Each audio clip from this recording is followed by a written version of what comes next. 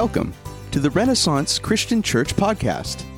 We're a church family with the mission of seeking God, serving others, and sharing the gospel. We're grateful that you have joined us as we study through the Bible, and we hope that it brings you encouragement and inspiration for your daily life. Here's Pastor Robert Fonseca. All right. Well, let's get into God's Word today. Turn your Bibles with me to not First Peter. It's in Romans chapter 8. We are continuing our study on the resurrection, and today's title is Hope for Today. We've been talking a lot over the past 4 weeks about the resurrection, and in particular about what the resurrection has for us in the future, the reality of our future. But today I want to talk about what about today? What has the work of Christ, meaning His life, His death, burial, and resurrection, given the believer today? And for this, we're going to turn to the book of Romans, as I mentioned, chapter 8, because the Apostle Paul writes to the church at Rome about what the resurrection, and in particular, the entire work of God has given us today. And after seeing all these things, I pray that you will take from this as an application a couple of things. One, I pray that your love of God will continue to increase. And then secondly, I pray that your trust in God, it increases in the midst of the current trials that we face as a world, and even as the current trials that you're facing individually. And so again, I think the things that Christ provides for us today will comfort you in all these areas. So let's turn to the text, Romans chapter 8, and I'm going to try to get through the entire chapter today, so we'll see how that goes. So I'm going to move quickly, and I'm going to acknowledge right now that we're going to hit about 10 points, and each of these points could be expanded onto individual sermons themselves, so I'd encourage you to take the time over this week and read through Romans chapter 8 and look at each point that I bring up in a more comprehensive way. We're just going to touch on them along the way. So let's begin at verse 1. And again, what is today's hope for the believer? And the first one we find in number 1 is that we are free from condemnation. Let's read verse number 1. It says, Therefore, there is therefore now no condemnation for those who are in Christ Jesus. So the very first thing that the work of our Lord provides for us today as believers is there's no condemnation. We're free from condemnation. And who is that we that the apostle is talking about? At the very end of verse 1, he says, those who are in Christ Jesus, those who trust in Christ's redeeming work for their own salvation. That's who this promise is for. And what is that promise? It's being free from condemnation. And condemnation basically is the pronouncement of somebody being guilty. And the entire human race stands guilty before God because they've sinned against God. As a matter of fact, Paul earlier in Romans chapter 3, and particularly in verse 23, he says this, For all have sinned and fall short of the glory of God. Paul is telling us here that those who are in Christ, they're not guilty of these things. They are pronounced innocent. Again, those who are in Christ presently are freed from the condemnation of sin. We do not suffer the wrath of God for our sins. And we no longer have that sentence or execution of this sentence looming over us in the distance. Right? We don't have a trial date before the Lord for our sins. They've already been forgiven. We are not guilty.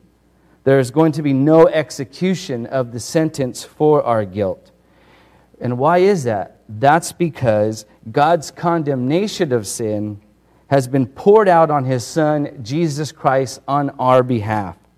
If you look at verse 2, that's what he's describing here in verse 2. He says this, For the law of the Spirit of life in Christ Jesus has set you free from the law of sin and the law of death. So because of this law of the Spirit of the life in Christ. And when we say law in this context, we're talking about the ruling authority. So the ruling authority of the Spirit of our life in Christ has come into our hearts because we believed. Thus, we are in Christ. And because we are in Christ, we are set free from the ruling authority of sin and of death, which leads me to my second point this morning about what we have in Christ because of what He's done.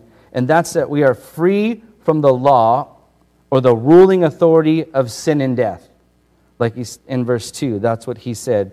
And the law of sin and death are really tied together.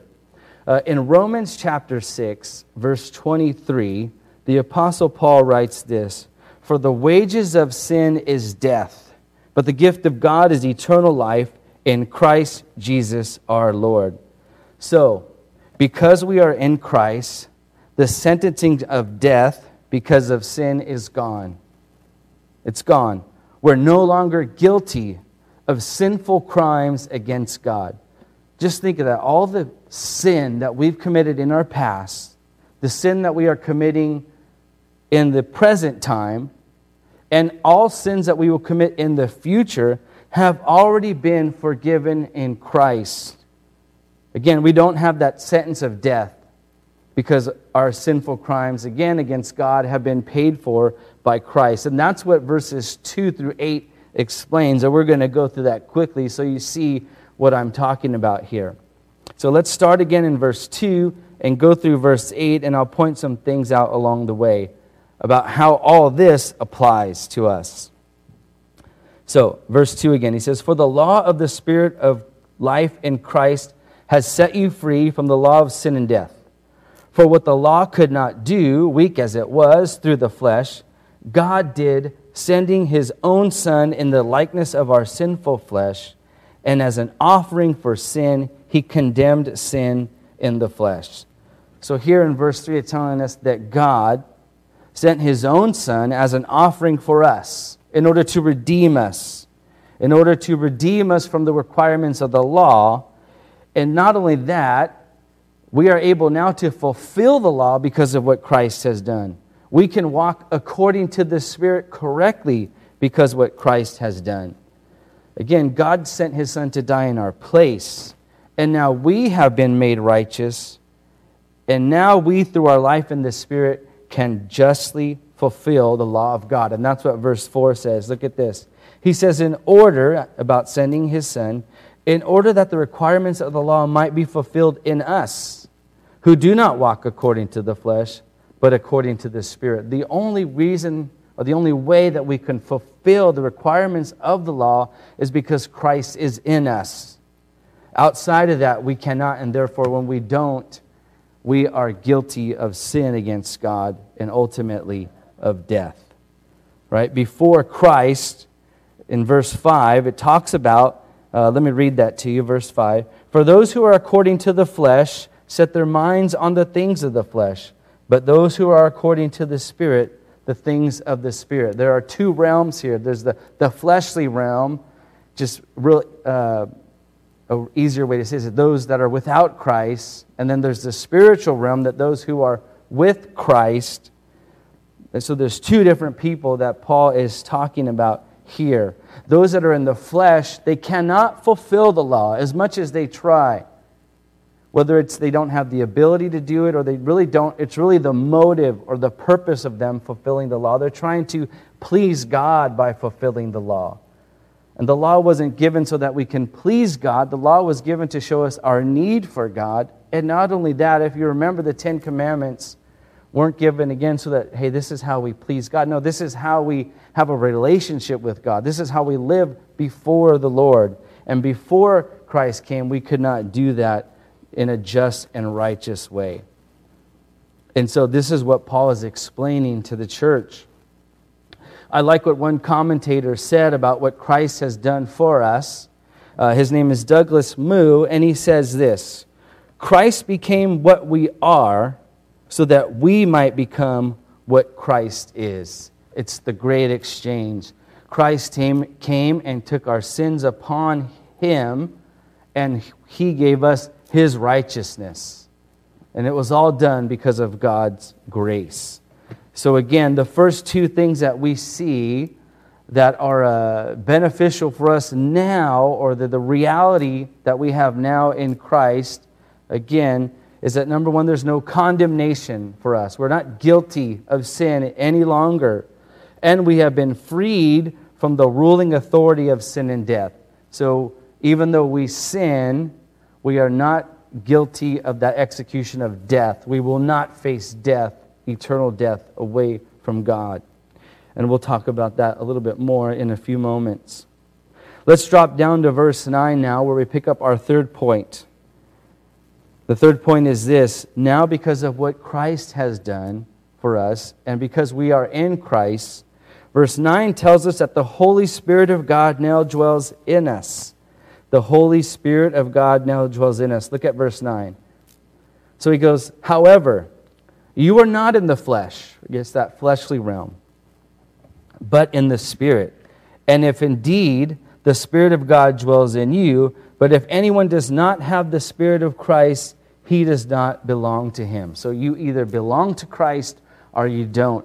And if you belong to Christ, then the Holy Spirit of God dwells in you. That is a reality for the believer today, right now. That's our hope. God's Spirit is now active and alive in those who are in Christ. The day that you trusted the Lord God for your salvation, His Spirit came upon you and took residence in you. God's Spirit is now living in us. As a matter of fact, in verses 12 through 13, if you drop down to verses 12 and 13 in your Bibles, it explains that we are now led in our life as believers by the Spirit of God. Look at what it says. So then, brethren, we are not under obligation, not to the flesh, to live according to the flesh. For if you are living according to the flesh, you must die. But by the Spirit, this is God's Spirit, you are putting to death the deeds of the body, you will live. That describes our current process. We are putting to death the deeds of the flesh. We no longer live that way. We're following after God. Now you might ask, well, if that's true, then how come I still sin against God? How come we still sometimes choose to do the wrong thing? If God's Spirit is dwelling in us, how come we're not perfect now? Well, let me tell you why. We still have a sinful nature. We still have this fleshly body. We're still tempted in all sorts of ways. And until that final resurrection of our body, we will not be perfect. We have to live in these two realms. If you look in the previous chapter, in Romans chapter 7, Paul talks about this extensively. And I want to highlight just a few verses, starting in verse 21. And again, this is explaining, why do we still sin against God if we have all these things and we are righteous and God's Spirit dwells in us? Well, the Apostle Paul writes this. He says, I find then the principle that evil is present in me. Remember, the Apostle Paul is a believer, and he still has evil present in him. He has not been fully delivered from that. He goes on to say, the one who wishes to do good, talking about, I wish to do good, but I still have this evil in me.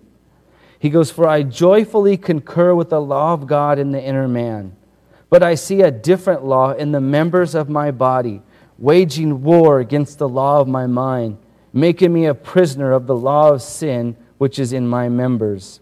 Wretched man that I am, who will set me free from this body of this death? So he talks about this warring going on in his own body. Again, that's that sinful nature that we still have yet to be delivered from. So we have this sinful nature and this spiritual nature for believers that wage war against one another. But the Holy Spirit lives in us, and it gives us the ability to overcome that sinfulness. This is something that the non-believer does not have. They might have the desire, but they don't have the ability. We as believers both have the desire to not sin, and we have the ability by the power of the Spirit of God. And so therefore, we can rejoice that the Holy Spirit of God dwells in us now. And let's move now to our fourth point. Today's hope for the believer, point number 4 is this, is that we live with the assurance of eternity. We have this assurance, and a lot of times we say hope, but what we mean is assurance. Right now, you as a believer have a assurance that one day you will move on to a different realm in this world, the eternal realm. Not only a quality or quantity of life, but it's going to be of a different quality. It's going to be totally different. Look at verses 10 and 11. The Apostle Paul writes this, "And if Christ is in you, though the body is dead because of sin, yet the Spirit is alive because of righteousness. But if the Spirit of him who raised Jesus from the dead dwells in you, he who raised Christ Jesus from the dead will also give your mortal bodies, or give life to your mortal bodies, through his Spirit who indwells in you." You see, this assurance that we have, again, is built upon the resurrection of Jesus Christ, as verse 11 states. You can know that you have eternity as a believer. Again, you have this new quantity or quality of life awaiting you, and you live with that at this very moment, this understanding of it. You don't just live for this life as a believer. You know, our hope and our dreams as believers are not in this life alone. We have so much more in store, and we talked a little bit about that last week. Christ has something more for us in the reality that's yet to come. And so we have this assurance. We live with that. Again, this world is not the end-all and be-all. We have so much more waiting for us. And again, that's made possible because of Christ's work on the cross and his resurrection from the dead. And so we have that assurance of eternity. We don't wonder what's out there, or is this all there is? We have this blessed assurance. Let's move on to the next section now. And our fifth point this morning is that we are children of God. Let's start in verse 14 and read through verse 17. The Apostle Paul writes this, "For all who are being led by the Spirit of God, these are sons of God. For you have not received a spirit of slavery leading to fear again, but you have received a spirit of adoption as sons, by which we cry out, Abba, Father. The Spirit himself bears witness with our spirit that we are children of God. And if children of God, heirs also, heirs of God, and fellow heirs with Christ, if indeed we suffer with him, in order that we may also be glorified with him." Again, all that to say is that we are children of God. We have been adopted by God. That's what verse 15 tells us. Every person in world history has been created by God, but only those who are adopted by God are his children. That is something special. God chose you to be his child. He is our Father, and we are his children. And we have all the rights that a child would have from his father: protection, provision. And not only that, we have an inheritance that is reserved for us, as we learned last week, in heaven. And again, verse 17 stresses that we are heirs. We have an inheritance from God, who is our Father. Now, even though this inheritance cannot fully be experienced now, we have that assurance that we have it. And that one day we are going to fully experience who God is and this inheritance. And not only that, if you notice again in verse 17, that we are heirs along with Christ. Meaning all the blessings that belong to Christ will one day will be our blessings. We will experience them with Christ. It says we will be glorified with Christ. And again, all this is promised to us now. And just some of it we experience in the future. And because of that, this brings me to my next point, is we live with the anticipation of eternity. We should as believers, look forward to the world to come. We should not hold this world too tightly. Look with me at verses 18 through 25. This is a longer section, but again, the main point is this, that there's this sense of anticipation for the life to come. And so the Apostle Paul writes, verse 18, "For I consider that the suffering of this present time are not worthy to be compared with the glory that is to be revealed. For the anxious longing of creation waits eagerly for the revealing of the sons of God. For the creation was subjected to futility, not of its own will, but because of Him who subjected it in hope, that the creation itself also will be set free from its slavery to corruption into the freedom of the glory of the children of God. For we know that the whole creation groans and suffers the pains of childbirth together until now. And not only this, but also we ourselves, having the first fruits of the Spirit, even we ourselves groan within ourselves, waiting eagerly for our adoption as children, the redemption of our body. For in hope we have been saved, but hope that is seen is not hope. For why does one also hope for what he sees? But if we hope for what we do not see, with perseverance we wait eagerly for it." Again, the main point in this section is that we live as believers in anticipation of eternity. Again, we look forward to a new existence with God in the new heavens and the new earth. Again, as stated earlier, this world is not the end-all and be-all for us as believers. Therefore, we can endure, as he says in verse 18, that we can endure all the sufferings we experience in this current life because we know this isn't it. If this was all that we had, then yes, we would not. Then we would be more upset than we should be, than we are now. I mean, because if this is it and all the things go awry, then wow, this isn't that great. We suffer so much in our life. Again, speaking of this present world and this present time that's going on, I mean, our entire world is suffering right now. Entire economies are suffering right now. But we have the hope that there is so much more coming. Better yet, we have that assurance. Therefore, we can endure this temporary suffering because this does not compare, as the Apostle Paul says, to the glory that is going to be revealed to us at Christ's second coming. Therefore, we should eagerly await and pray for God's coming. Something to think about for us as believers. If you don't look forward to Christ's coming, I would ask you to look within and say, why not? Why do you not look forward to Christ's second coming? Maybe you're just not aware of all that there is. And honestly, we don't know all that there is, but we know it's greater than what we have. Or maybe you hold this world too tightly. You like the things of this world. We live in a comfortable time, even with all that's going on. I bet if we lived in maybe a third world country and we're suffering on a daily basis, we would look forward to the world to come.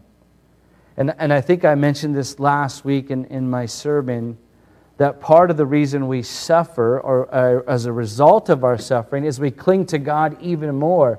And so maybe God has allowed this to happen to us now in our world so that we cling to God a little bit more. And we anticipate and look forward to His second coming.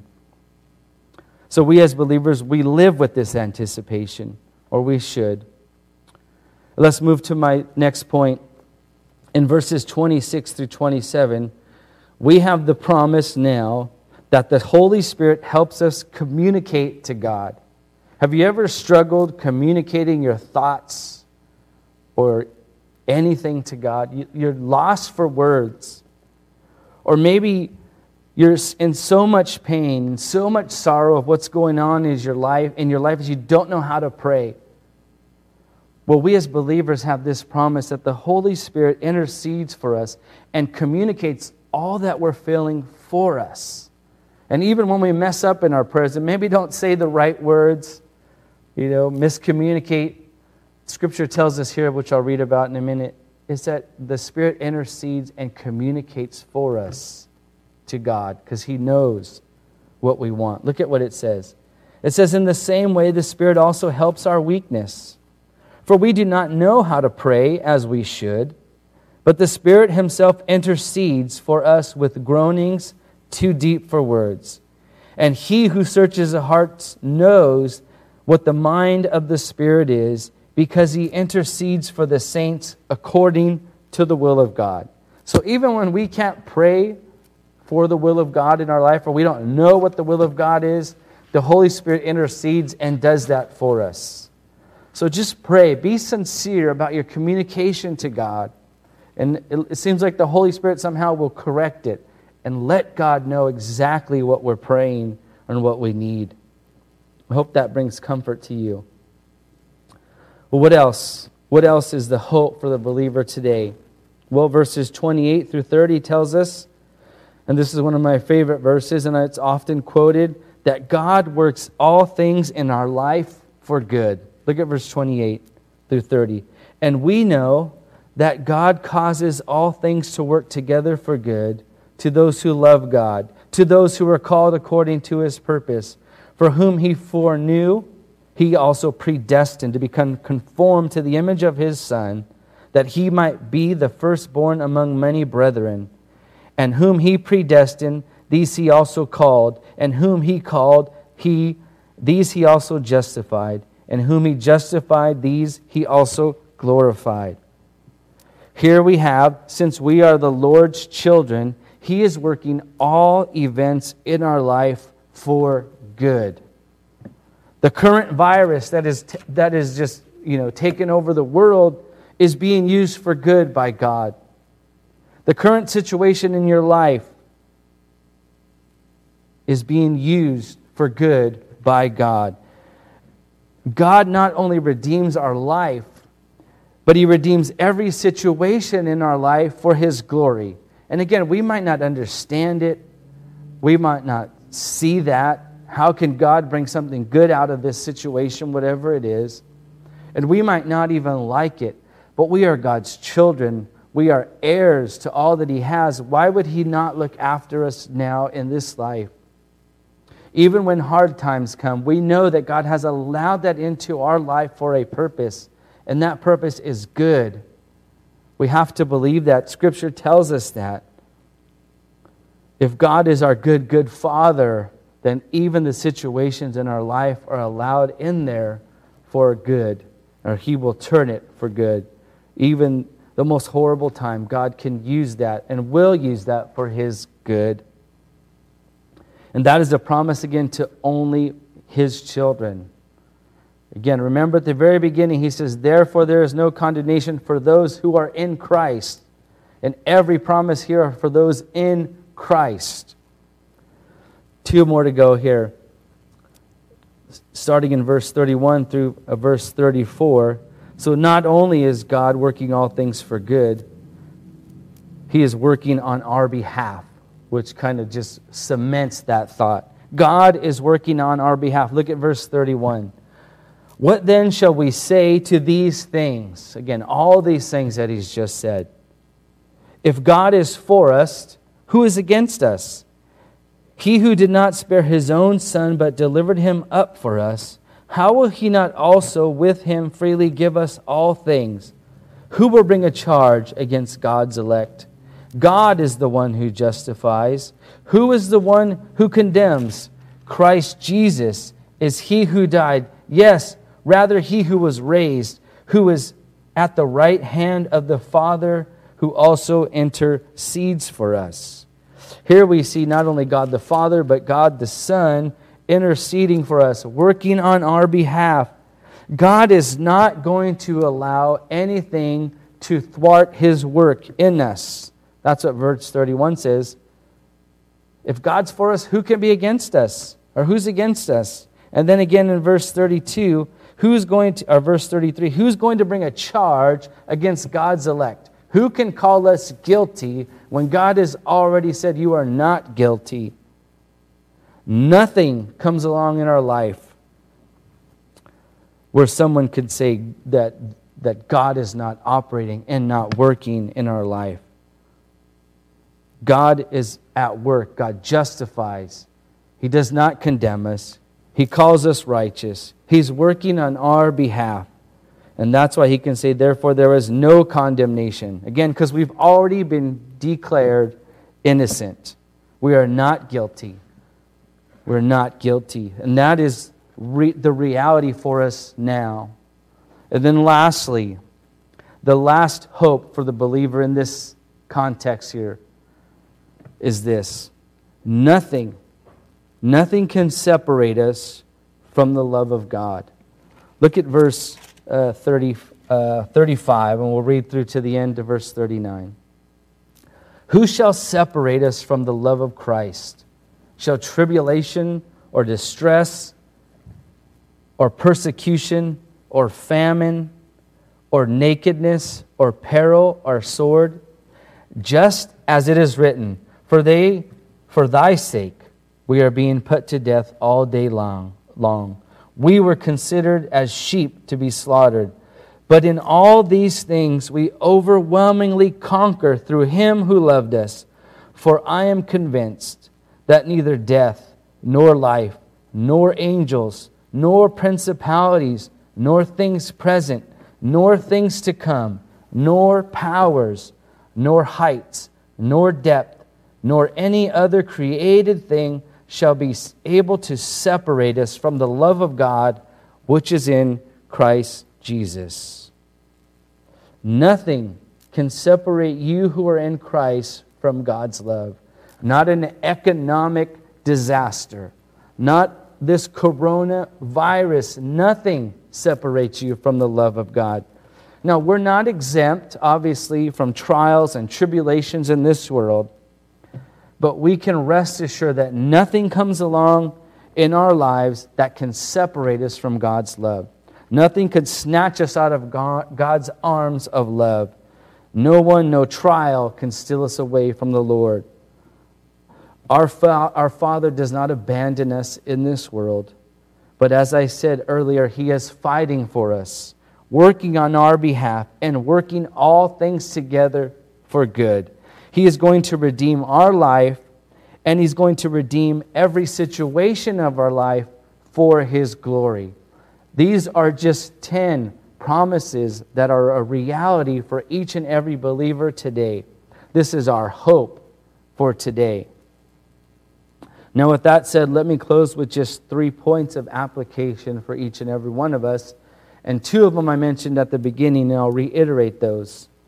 Since all these things are true, since we have, as believers, all these things in Christ, let me ask you, will you trust and believe in Him? Now, this first one, will you trust and believe in Him, are for those who find themselves, or maybe do not know, I don't know if I'm in Christ. And then all these 10 promises here are not for you. And maybe you don't know that if they are for you. Because again, you don't know if you've trusted Christ with your life. You haven't trusted what He's done on the cross for you. And maybe you don't even understand that. Well, I would encourage you right now at this moment that you would pray and cry out to God to help you to understand that. That you would rely on Him for what He's done for you. And that you would experience all these things in your life today. No, it's not going to be like you might not feel it, but trust that these things are true. And again, I would encourage you at any moment, and even after this sermon, that you would spend some time crying out to God. And remember, if you're in Christ, or you're going to be in Christ, and you don't know what to say, the Holy Spirit knows your heart. He will intercede for you.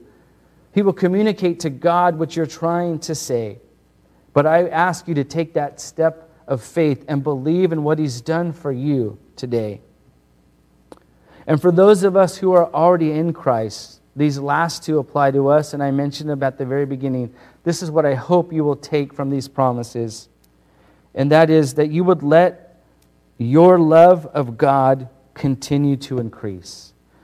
As you see all these things, and as I said, each of these could be a sermon in themselves, But as you begin to understand them more and more, that your love for God will increase. That's my prayer. And then lastly, that you would let your trust in God increase in the midst of the current trials. Again, even though you might not understand all that's going on in this world, and it might look bleak, and I promise you there's probably going to be more trials in your life and in my life. But we can increase in our trust for God because He's working for us. And all these things that He's doing for us, He's with us in the very midst. I would encourage you to trust in God more and more. And so again, since all these things are true in Christ, will you trust and believe in Him? Will you let your love for God continue to increase?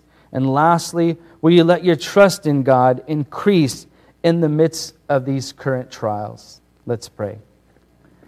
Lord God, Lord, just help us to understand even more who You are and what You've done for us. Help those of us who believe You, Lord, who are in Christ, rejoice for what You have done for us. And Lord, because of that, our love would continue to increase for You. Let us, Lord God, trust You more and more in the midst of the trials of life and even in this current trial.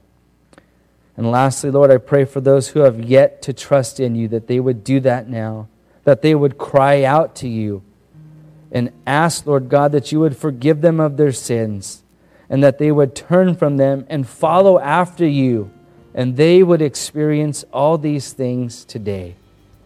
And Lord, I pray this in the name of Your Son, and because of all that Your Son has done for us. Amen. Thanks for joining us in today's study. If you'd like to know more about us, or where you can attend one of our services, you can find information online at www.ren.church. That's REN.church. Thanks for listening.